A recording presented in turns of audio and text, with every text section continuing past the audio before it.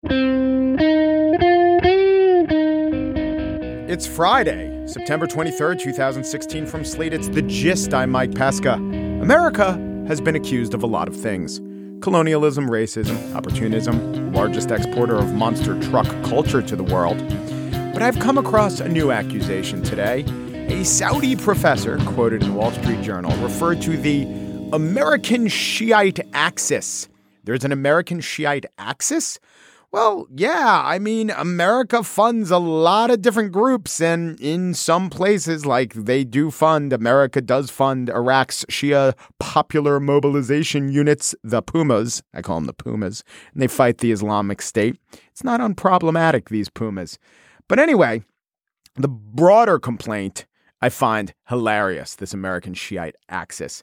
And more than hilarious, it's ridiculous. And more than hilarious and ridiculous, it's hilarious, ridiculous, and quite tragic. There are, throughout the world, religious differences. Muslims and Christians are in conflict. Muslims and Hindus in India. Muslims and Jews in Israel. Every religion is clashing with some other religion. I don't mean to pick on the religion of Islam. Take Sri Lanka, where Hindus and Buddhists have been killing each other for quite a while, though there's peace now.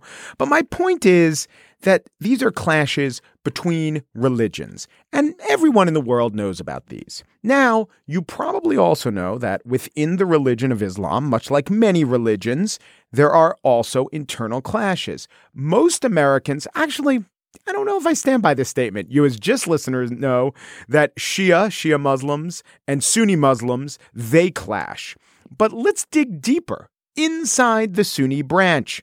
So recently, Chechen strongman and cat misplacer Ramzan Kadyrov had a conference. And the point of this conference was to define Islam. This is going to go well. Now you should know that cat misplacer and strongman Ramzan Kadyrov is a Sufi Muslim. He believes in the Sufi strain of Islam. Guess what strain of Islam was decided to be the real strain of Islam in this conference? That's right, it's Sufism. Go suck it, Wahhabis. No to you, Salafis. So, if you're scoring at home, Islam clashes with Christianity. Sunni Islam clashes with Shiite Islam. Within Sunni Islam, there is a clash between the Wahhabis, the Salafis, and the Sufis. It's not only Islam. Hello, great schism, great awakening.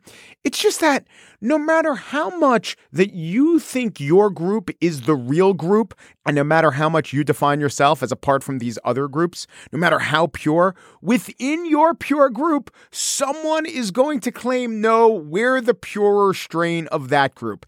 We're the true believers. You're the apostates. Me, Jim, and Ted. Oh, Jim has a message. Him and Ted, they're the true believers. I'm the apostate. Oh, now Ted's saying he's the only true believer. Death to the Jim American access. Is it geopolitics? Is it religion? Or really, is it just a version of the star-bellied Sneetches? Those stars weren't so big. They were really so small. You might think such a thing wouldn't matter at all. If you thought it meant nothing, I'd say congratulations. But in real life, it leads to wars, leveling whole civilizations. Oh, the places you'll go in today's show, places familiar and obscura. We'll talk to the editors of Atlas Obscura about mountains and molehills of fascination throughout the globe. And in the spiel, I'll tell you where we'll go. We're going to the Trump anxiety hotline. Yes, our pre-debate anxiety hotline is enjoined. But first, to the four corners of the globe, then up a little, no, a little to the left, no, a little to the right, now down that hole right there. Yes! Now you're inside Atlas Obscura.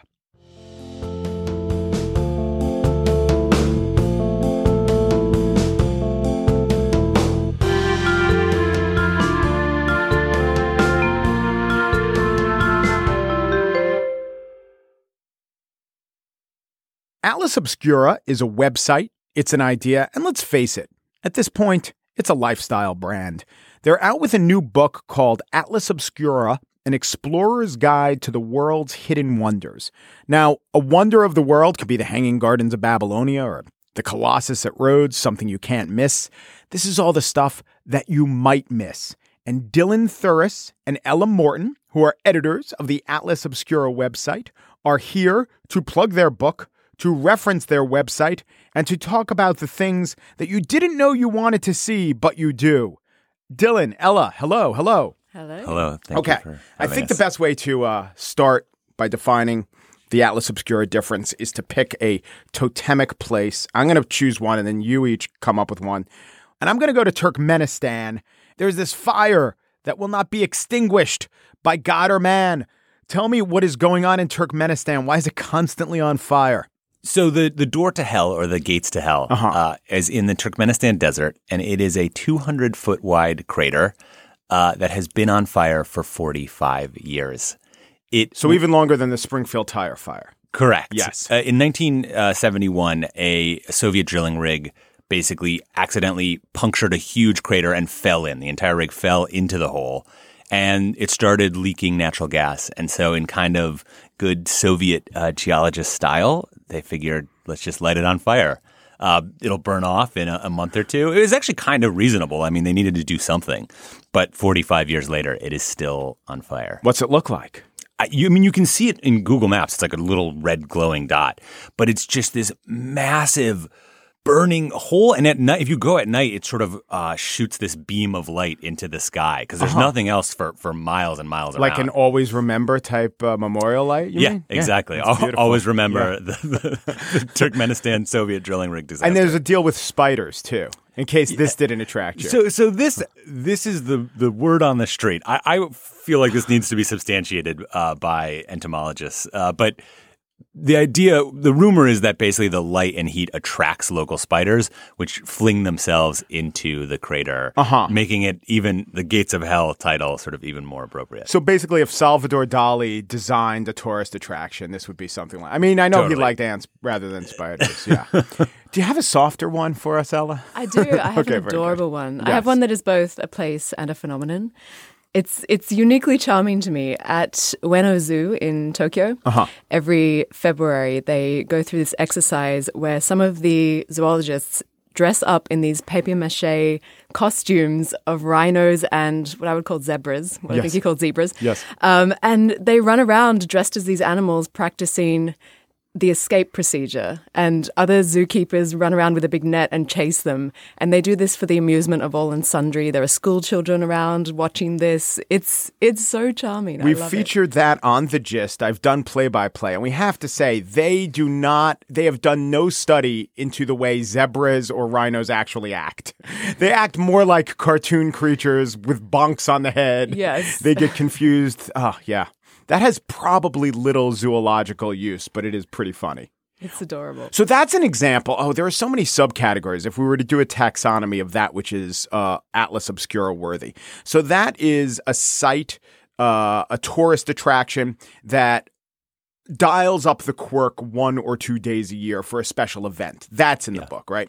But one of my favorite kinds of sites that Atlas Obscura covers is the passion of the individual who will not be denied. Like, what is the Baltimore Death Museum? The nutshell studies. Oh, God, yeah, those are amazing. And they're still in use. I mean, they still take the forensic police through there to look at them. So tell me what that is. Okay, so they were basically, I mean, you might remember more about her story, the woman who created them. But yes, so back in the day before forensic science was an established field, there was this woman who created essentially these little dollhouse dioramas, but they were dioramas of murder. Yeah. So they were little scenes where she would hand sew like sheets on beds and clothing for these tiny dolls, but they would be scenes of murder and suicide, and they were very grisly. Famous actual murders? They were taken from police cases. Wow. So students at Harvard would be studying these little dioramas that this sweet, nice middle-aged lady made, and they're still in use. They're at the Baltimore Medical Examiner's Office. I think there are about 18 of them in total. Fantastic. Okay, so the passion of the individual, the natural wonder, the quirky day or two associated with something real. What are some other major categories of things? Obviously, there's sort of abandoned stuff, Yes. The kind of like left derelict, whether it's, some incredible grand structure or an insane asylum. And we have a lot of that stuff on the site. And so in the book, we try to sort of pick through it more specifically to choose something that's also, since the site moves and you can have drones touring an insane asylum is good on a website, a picture of a giant antenna in Homedale, New Jersey, that's maybe good in a book. I love the Homedale Horn. That's an amazing place. Tell me about the Homedale Horn. Not abandoned exactly, although sort of just sitting there.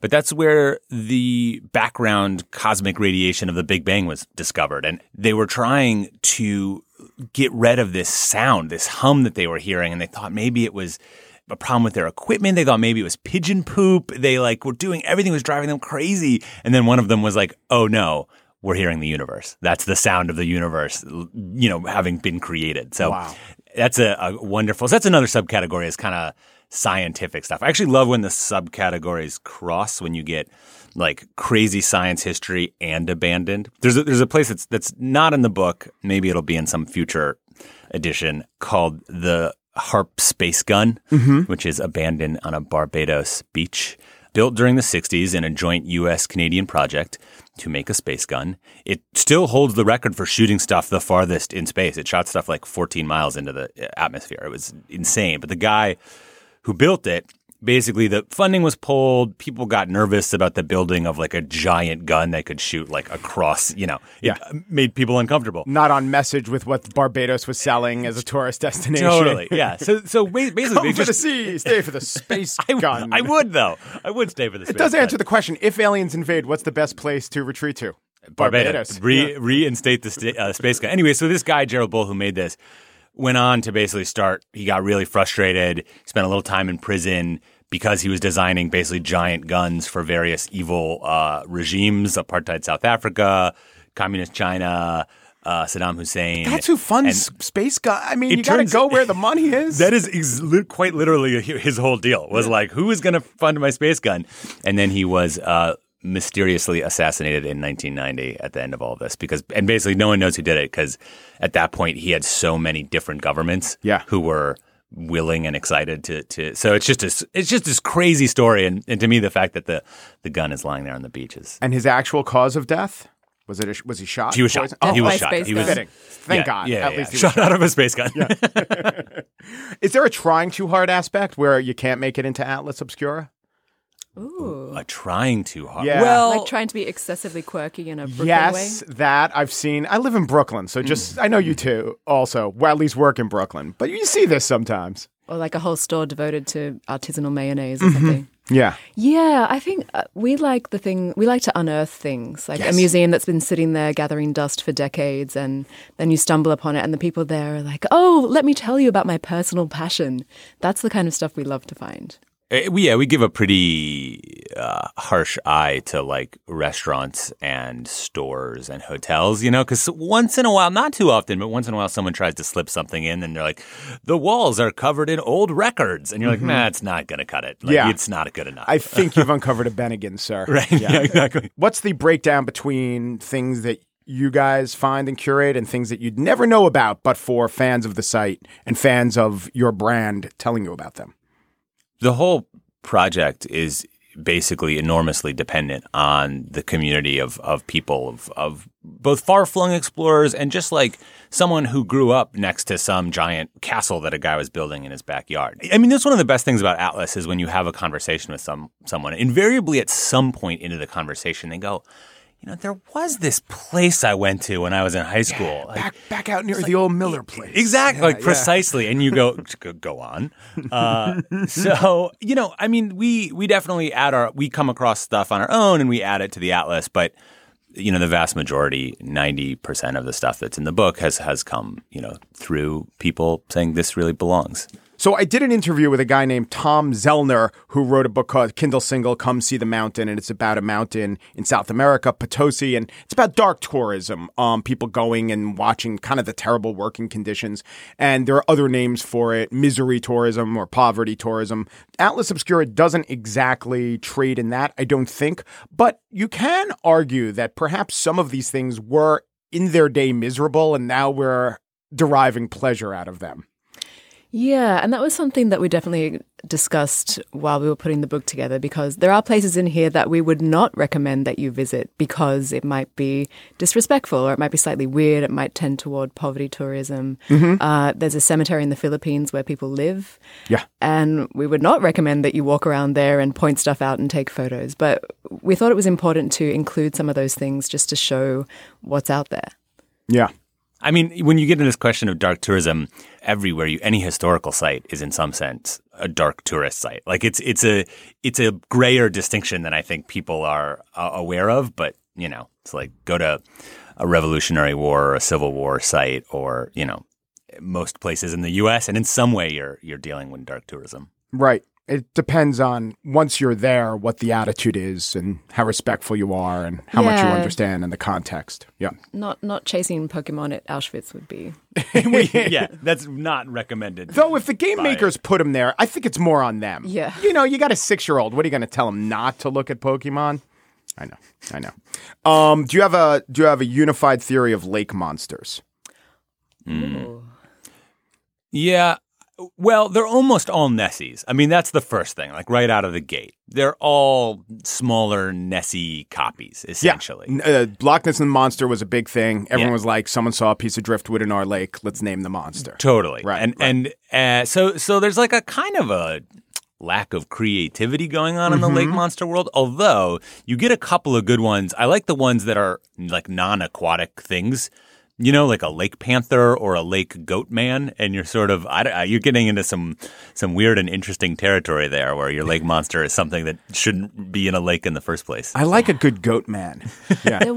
There's one particular origin story that I remember. I think it was from a lake monster in Oklahoma, where the theory was that a family of chimps from a circus train that had crashed had run away and mated with the local alligator population. And that had caused some sort of hybrid, some sort of pseudo-aquatic hybrid in a lake in Oklahoma. Atlas Obscura is the name of the book and the website, and as I say, the way of life and seeing the world. Thank you, Dylan Thuris and Ella Morton, editors of this book and that site. Thanks so much. Thank you.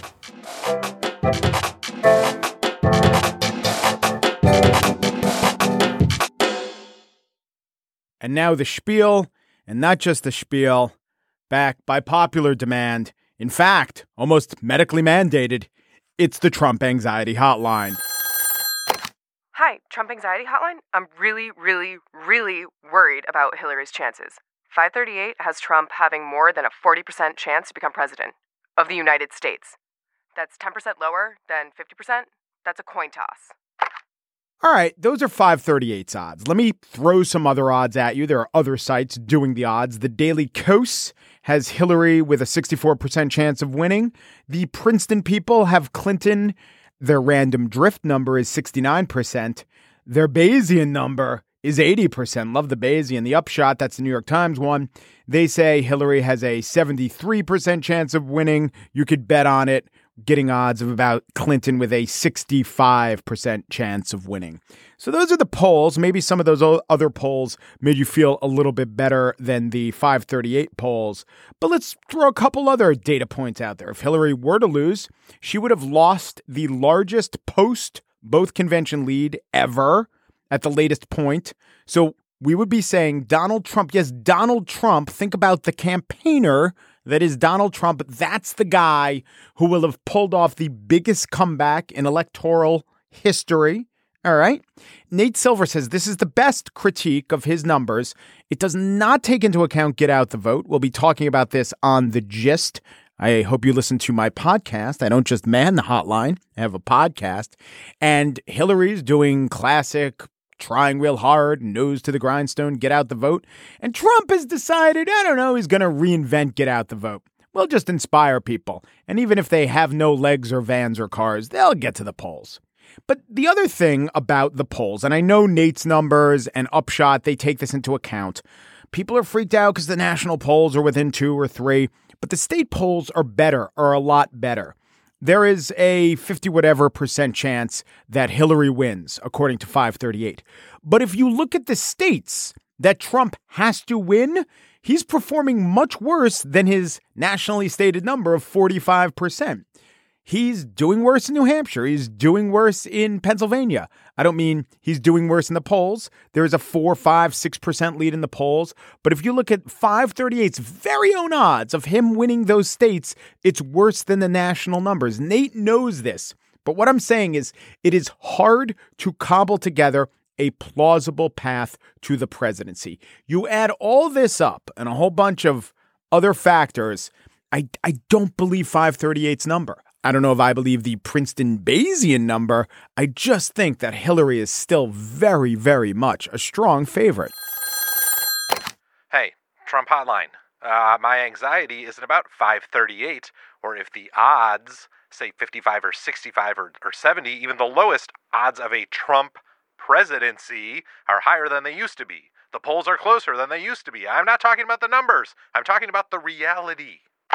All right, here's my number one issue with all of the 538 and Upshot and all these other models. I think they're great. I love models, but models are based on the past. And Donald Trump, he'll tell you, has nothing to do with the past. He's breaking from the past.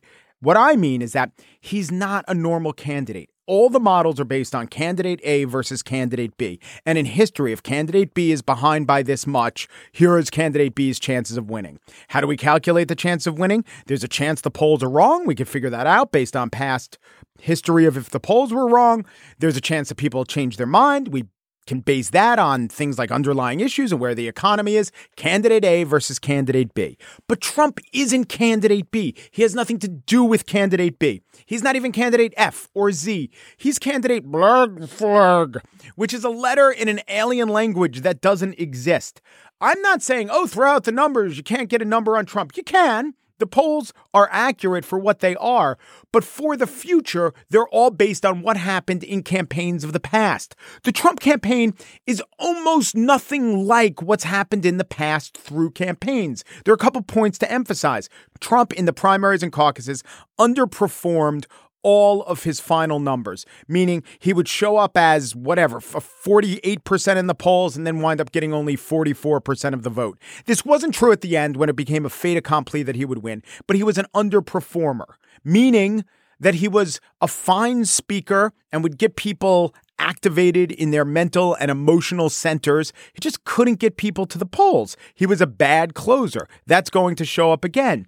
And the very important thing is, in the history of campaigning, to my mind, there has never been a potentially disastrous debater like Donald Trump. All of the stats, all of the candidate A versus candidate B stats, whoever the worst candidate B was, they were a better debater than Donald Trump. That candidate knew more than Donald Trump knew. And if I told 538, if I told the Hillary Rodham Clinton team that you're going to have a 2-point lead going into the debates, if you were in the Hillary team, you'd want more of a lead. Why wouldn't you? But I think everyone would take their chances. Not that they're overconfident, but if they have a grasp of reality, they would say, wow, I would think Hillary would be a much better debater than Donald Trump. And you'd be right. Hi, Trump Hotline. About the debates, what if she loses? Americans don't score who made the best points. They sometimes are just attracted to the glib or the one zinger. That doesn't favor her, does it? Okay, we forget. Donald Trump did not win any of his debates. He's done a dozen debates, and he did poorly in all of them. He dominated talking time, which was a stand-in for winning, especially in a 17-person field, especially trying to appeal to Republicans who want to see a projection of strength and dominance. All right. So that is not a debate. That is some sort of weird clusterfuck that Donald Trump was good at. But this is a one-on-one debate. And Hillary really won all her debates. There was that one in Brooklyn where there was a lot of yelling going on, but she showed competence. She showed astuteness. And if she lost a debate, she lost to a guy like Bernie Sanders. And there are more liberals than not in Democratic primaries. So she never did poorly in a debate. I think she won almost all the debates. Trump did poorly in most of his debates. Sometimes he had a good line. Sometimes he had a good zinger. Sometimes he made fun of Marco Rubio for sweating. None of those things will hold in the national one-on-one debates. I want to talk about one moment. In one of the New Hampshire debates, they were talking about something. They asked him about Northern Pass, and Northern Pass would bring hydroelectric power from Canada into the northeastern grid. And it was so clear, if you watched, he had no idea what Northern Pass was. Do you see eminent domain as an appropriate tool to get that project done? Well, let me just tell you about eminent domain, because almost all of these people... Eminent domain, it's not that I love it, but eminent domain is absolutely... it's a necessity for a country, and certainly it's a necessity for our country. So would that be yes on the Northern Pass project? Josh, the difference. Yes, the difference. And the reason I bring this up is to say he wasn't called on it. He quickly changed the subject. One of the 16 other guys jumped in. The moderator didn't feel emboldened to press him. That dynamic cannot go on during a one-on-one debate. If he is exposed, if there is a subject area that he doesn't know about, and there's a lot he doesn't know about, we're going to know that he doesn't know it. Such is the structure of a one-on-one debate against someone with subject area expertise. If I asked a fair-minded person who was on the fence, give me some adjectives to describe Clinton, they might say untrustworthy, they might say stale, they might say legacy, but they would say things like knowledgeable, serious, competent, and all of these adjectives correlate to winning a debate. I really do think she holds an unbelievable edge in the debate. And you know what? If you can't win a debate with Donald Trump, maybe you don't deserve to be president. Unfortunately, the rest of us have to live with that consequence, so I'm saying she's going to win a debate with Donald Trump. Hey, Trump Anxiety Hotline? Yeah, other than the statistical and logistical arguments not to panic, can you maybe offer me like a mystical one? Sure, man, you are a human being on this earth, and you are one with all of us. Now, here's what I would say. All these people who are panicking, who are going around saying, I don't think Hillary can win, or I'm really, really nervous, you're undermining your candidate. You have to have a little strength, and you have to have a little backbone. There is a phenomenon in politics where you don't want to be overconfident, yet at the same time, if you project strength, if you show momentum, you will, just by smiling and being a good salesman, convince others to rally around your cause. So this is my last message to all those people I read about in certain New York broadsheets who are frantically dialing their therapists. Buck up. Your country deserves your confidence. Watch this debate, know that she won, and then go around acting like she won. I know your precinct of the Upper West Side is not really in play, but the whole national conversation and the whole angst, if Hillary will or won't win, it is playing into Donald Trump's hands. His tiny, tiny hands.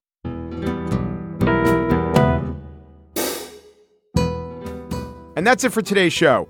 Just producer Mary Wilson has never visited the Canadian Potato Museum of Prince Edward Island. But just producer Chris Berube, he hasn't been to the Prince Edward Island Mussel Museum of Pocatello, Idaho. Steve Lichtai, executive producer of Slate Podcasts, is considering organizing a family outing to the Unclaimed Baggage Center of Scottsboro, Alabama. Andy Bowers, chief content officer of the Panoply Network, has a far more interesting destination in mind. The Kawar salt mines of Punjab. There, the local workers, after putting in 18-hour days, have been heard to remark, please, whatever you do not make me visit the Unclaimed Baggage Center of Scottsboro, Alabama. The gist. We're cute, but we're no sloth sanctuary of Cojita, Costa Rica, where in the infant section of the slothbidal, tiny wet-nosed sloths are placed in little pajamas made of athletic socks and then placed in incubators. This is where the sitcom Webster taped their aw track. Peru, de Peru, du Peru, and thanks for listening. Our Trump is here. Our Trump is here. Our Trump is